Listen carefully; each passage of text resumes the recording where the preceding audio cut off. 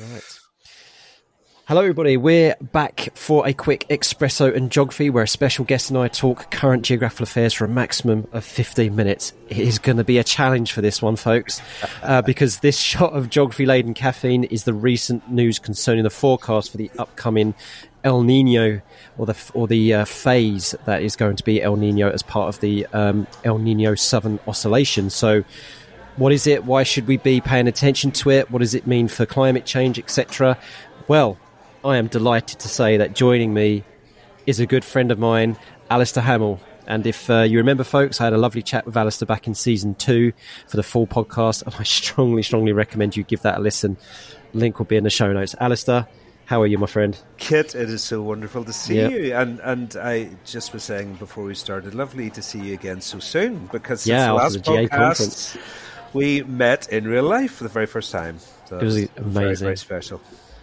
Yes, it was brilliant. That was the Geographic Association conference. I've mentioned that a few times on the podcast now. And folks, if you're a geography teacher or an academic and you haven't gone to that yet, I keep badgering on about it. You should go. Right, Alistair, do you think we can do this in 15 minutes? It's going to be a tough one, isn't it? Kids, we have absolutely no mission whatsoever, but that sounds like, for two Trekkies like ourselves, a mission that cannot be... A mission that is impossible just sounds right up our street, does it not?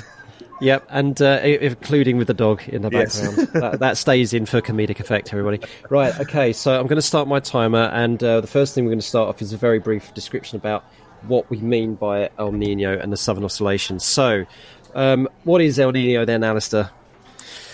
So El Niño is all about a pattern of the winds in the tropics, particularly in the Pacific, and the El Niño, or Southern Oscillation, is an oscillation between two extremes that take you away from what would be the typical. The typical would be that the trade winds are blowing in a kind of an easterly direction, and the El Niño is either a weakening of the trade winds or a reversal of them.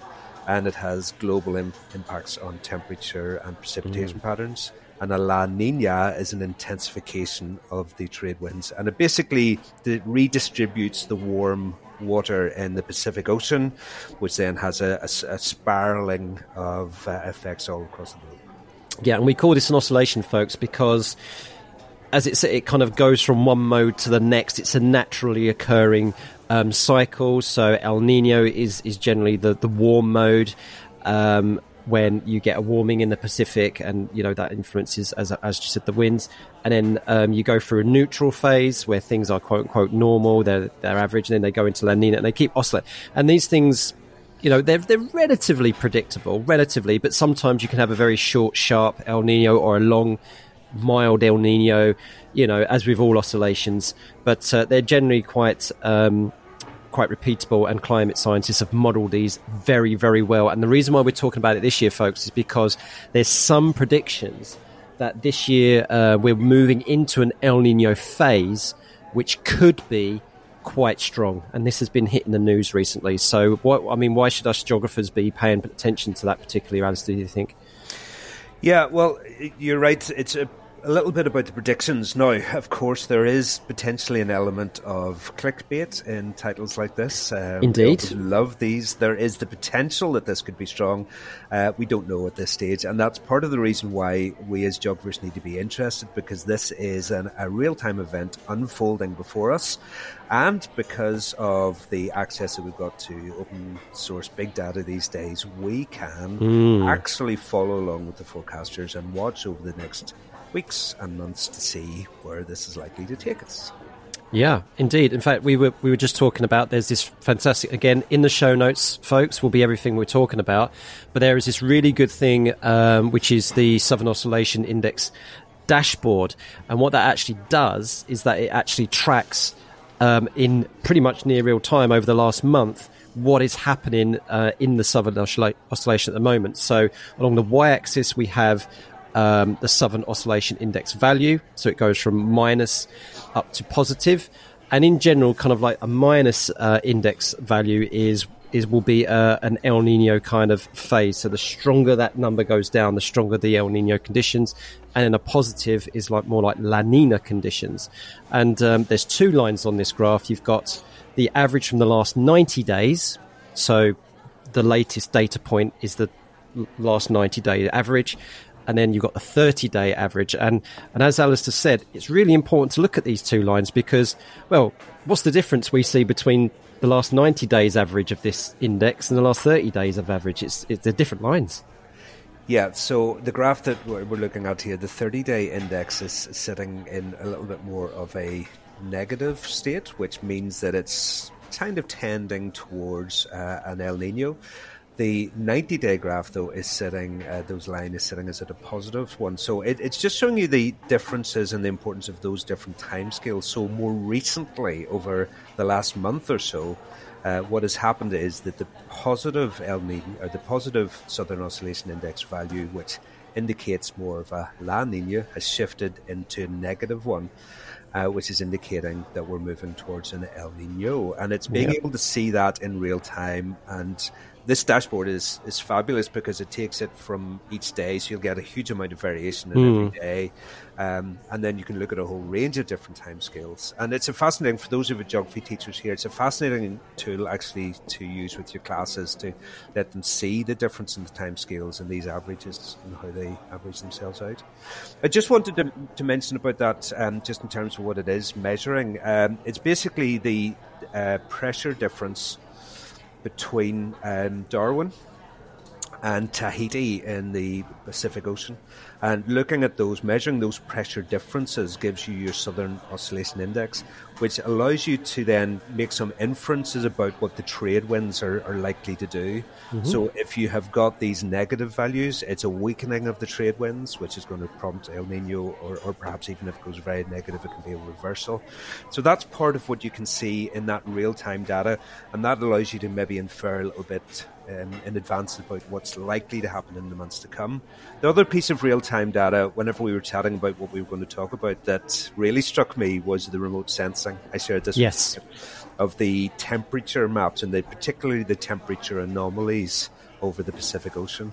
And what you can see there, I'm looking at this map right now of the west coast of northern South America. The temperature anomalies there are going about 3 to 4, 5 degrees above average, but right in the middle of the Pacific Ocean, you're starting to get the temperatures there going up about a degree and a half above average. So when you start to put those bits and pieces together, the warming of the Pacific and the changing there of the Southern Oscillation Index, it's these real-time pieces of information that really allow us to track this unfolding event as it's happening. Yep, 100%. And it is quite a complex climatic system that's taking place. We know that it's just trying to get the basics of the Southern Oscillation. If you're teaching 14, 15, 16-year-olds at GCSE, for example, just trying to get them to understand the differences between those two diagrams, what is neutral conditions, what's else. It's quite challenging, but it is very important to try and understand where this information is coming from, at least from an educator's point of view. And certainly, for the students who are studying this, at A-level or those old years, and to kind of understand where these figures are coming from. So very, very quickly, Alistair, I mean, why else should we care? I mean, one thing from we could say, why would we care about this in the UK? Like, because of the Pacific Ocean, it's all in the way in the Pacific. Well, one thing that an El Nino year does, folks, is that it kind of amplifies temperatures in certain parts of the world, in certain parts of the globe. So, should we move on to the climate change discussion now, do you think? Sure. And this is really, really fascinating, I feel. So when you look at a climate change graph, you sometimes see this step effect, that temperatures seem to jump and then they seem a bit stable, and then they jump and they seem a bit stable, which is really, really interesting. And this is where you get people with nefarious intentions or don't understand what's going on when they talk about, oh, look, climate change hasn't happened for the last 6 or 7 or 8 years. Or look, there's a pause in and all this kind of stuff when they're forgetting about this. Alistair, I love the analogy that you use with the staircase. So let's start from that point here. When we look at climate change, it seems to be a staircase of warming. So take us through that. Try and paint that picture for us. Yeah, so yes, it is the challenge of trying in an audio format to describe these graphs. Indeed, yeah, we're going to give it a go. Yeah, so imagine a line that has a slight upward trend. Okay, so that's the overall trend of temperatures. Looking at it from a long enough time scale, it is going up. But as you were mentioning, Kit, the actual temperature year on year is quite jiggy, shall we say? Yeah. Jittery, skittery, skitters up and down. So any given year might be, 0.2, 0.3 of a degree colder on average than the previous year, which again gives the opportunity for climate skeptics to come in. But I had a look at this particular graph and mapped onto it some of the significant El Niño and La Niña events, and we're looking from 1970 to 2020, and we'll share this in the show notes. It is absolutely incredible, actually. What is it that it really seems to, at least there's a correlation, there's definitely a correlation between the events when you've got this slightly warmer than average and then the slightly lower than that rising average trend map on almost perfectly to the El Niño and La Niña events. So it definitely shows, you usually say at the start, it is this oscillation. It's that jigginess up and down, which is that kind of, 3, 4, 5, 7 year variability set against a decades-long clear upward trend. So whenever you take a look, say, for example, from 2015, which was 2015-16, the last major El Niño, temperatures there 0.6 degrees warmer from the 1981-2010 average. But since then, the temperatures have come down ever so slightly. So it looks like there's a slight downward trend. So if you're a skeptic, you're saying, what's happened to this climate change? It's getting colder. So this was how I tried to do it. Right, now picture, if you will, please, a staircase. And every time you go up a step, it corresponds to a significant El Niño event. So it seems to ramp up to what was probably a new record for global temperatures.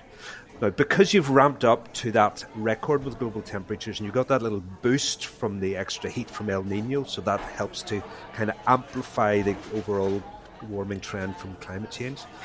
You ramp up to that extra little boost almost inevitably from that boost, you're going to slip back down again slightly. And especially if you come in following from the El Niño to La Niña, which will tend to cool global temperatures slightly, you're going to get that slight downward trend. So picture this. It's like a staircase. Whenever you step up onto the staircase, the flat platform of each step is actually inclined downwards slightly away from the edge of the step. So you've stepped up, but the slope of the step itself slopes down away from you a little bit. And then there's the next step up, and it slopes down away a little bit as well. So if you're standing on any one particular step, the slope is down as you stand on it. The temperatures are going down. What's happened to climate change? But if you take a look at the whole staircase, each of those steps is that little boost to El Niño, or from El Niño to the temperature, which then means that whenever you're getting these hotter and hotter temperatures, if it corresponds with an El Niño year, then that's when you get into the really dangerous and catastrophic potential for, imagine the temperature you had in England last summer, and that was in a La Niña year, what would it be like in an El Niño year? And this is why we're very concerned, we're very interested as a scientific point of view, as a geographic point of view, concerned as a long-term trend view, because, it was 40-degree temperatures here in my part of the UK. It was deeply, deeply uncomfortable. Deeply uncomfortable. And as you said, that was a year when the Southern Oscillation was in a La Nina mode. So relatively cooler than even a neutral year. So, and that was last year. So now the reason why this has become newsworthy for 2023 is we're entering into a new El Niño phase, is that if this, there's some models are suggesting that this could be a particularly strong El Niño. Some models suggest it may not be another super El Niño like in 2016 or 1998, but it could be a fairly significant one. And I just can't imagine what that might do to the global temperatures or even the summer temperature in the United Kingdom. And there's some predictions say that 2023, because of this El Niño, could be either the warmest on record globally ever, or it could be, and this is so frightening to say, as low as the fourth warmest record on record. But either way, we're probably going to be maybe a top 5 year is what the models are suggesting. As we've already said, there's always variability, there's always uncertainty, but we are on course because of this El Nino mode that we're entering to. Totally. There was one fact that I came across when I was doing a little bit of reading for this that I thought was powerful. So 2016, temperatures are around about 1 degree above the long-term average. 2020 was just below it. 2016 was an El Nino year. 2020 was a La Nina year. La Nina year, yeah. So there was a global cooling effect. If 2020's weather conditions had happened and corresponded with an El Nino, what temperatures would have been? And this is where we're concerned. And then all of the kind of social justice issues, if you look at the fact that those temperature changes don't fall equally across the cities of the UK, across the countries in the world, and we really get ourselves into issues of profound social justice. That's why this really matters. Yeah, and to finish off, because we've only got about 20 seconds, I'll put the link in the description, but there's a great graph from the IPCC which talks about forcing, and it has shows you what this internal variability, so El Nino, the southern oscillation, what it does. It kind of like tweaks temperatures, 0.2 positive when it's El Nino, minus 0.2 when it's La Nina. But when you add that on top of the warming because of climate, because of CO2 and whatnot, you can see how this creates this staircase effect. So, Alistair, that's 15 minutes. Would you believe it? We did it. No, I don't believe it for one moment. But I'm not sure if the people listening are going, why are you leaving us on a cliffhanger or something like that? But unfortunately, folks, because of the format of this we do have to leave it there. So what we're going to do is that we will put links in the description of all the things that we talked about, further reading for you if you really do want to go on this. Of course, Alistair, where can we find you on Twitter? At LC Geography. LC Geography, and you folks know that you can find me on as Jog Ramblings or Coffee Jog Pod. So please, we can continue this conversation. I, as someone with, trained in climate science, and Alistair's really got his head around this, who teaches this kind of stuff. We know that 15 minutes cannot do this justice, and this probably has given you more questions than answers. But that's fine. That's great. That's what good geographers do. And folks, if you're not a geographer, you listen to this because of the pleasure of it, and you're completely flummoxed, don't worry about it. But this is why we need to trust the processes at play in terms of the scientific method and the people who are looking at this, because they do have their heads around these complex systems, and they are factoring in these kind of things. And they really are very good at what they do, and they build in the uncertainties because of things like El Nino and La Nina. So there we go, folks. I hope that gives you a bit of a taste of kind of like the richness, the beauty, and the complexity of all this kind of stuff. So, Alistair, any final part? Because it was a bit of a complex topic, you got any final parting words before we sign off? Yeah, just really, I suppose, when you're talking about the implications, the importance of this, allowing our young people, our students in school, for those of us that have the privilege of teaching them, to be able to track these things in real time. Yes, it's a cliffhanger, but anytime I'm teaching or tracking volcanic eruptions in real time, very often the cliffhanger.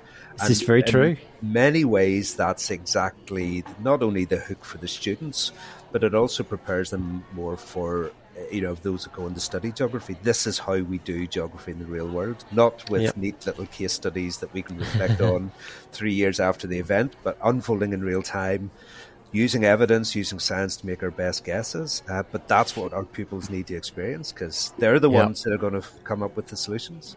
Yeah, and folks, as I say, if you're not teachers or geography educators or anything, I hope that it gives you the sense of why geography teachers do exist and why we're so bleeding geeky. Alistair, thank you again, my friend. It's been an absolute pleasure, and we'll definitely have you back on for another Espresso in Geography when another newsworthy item comes up. So thank you. Excellent, Kit. Thanks very much. Great to chat as always.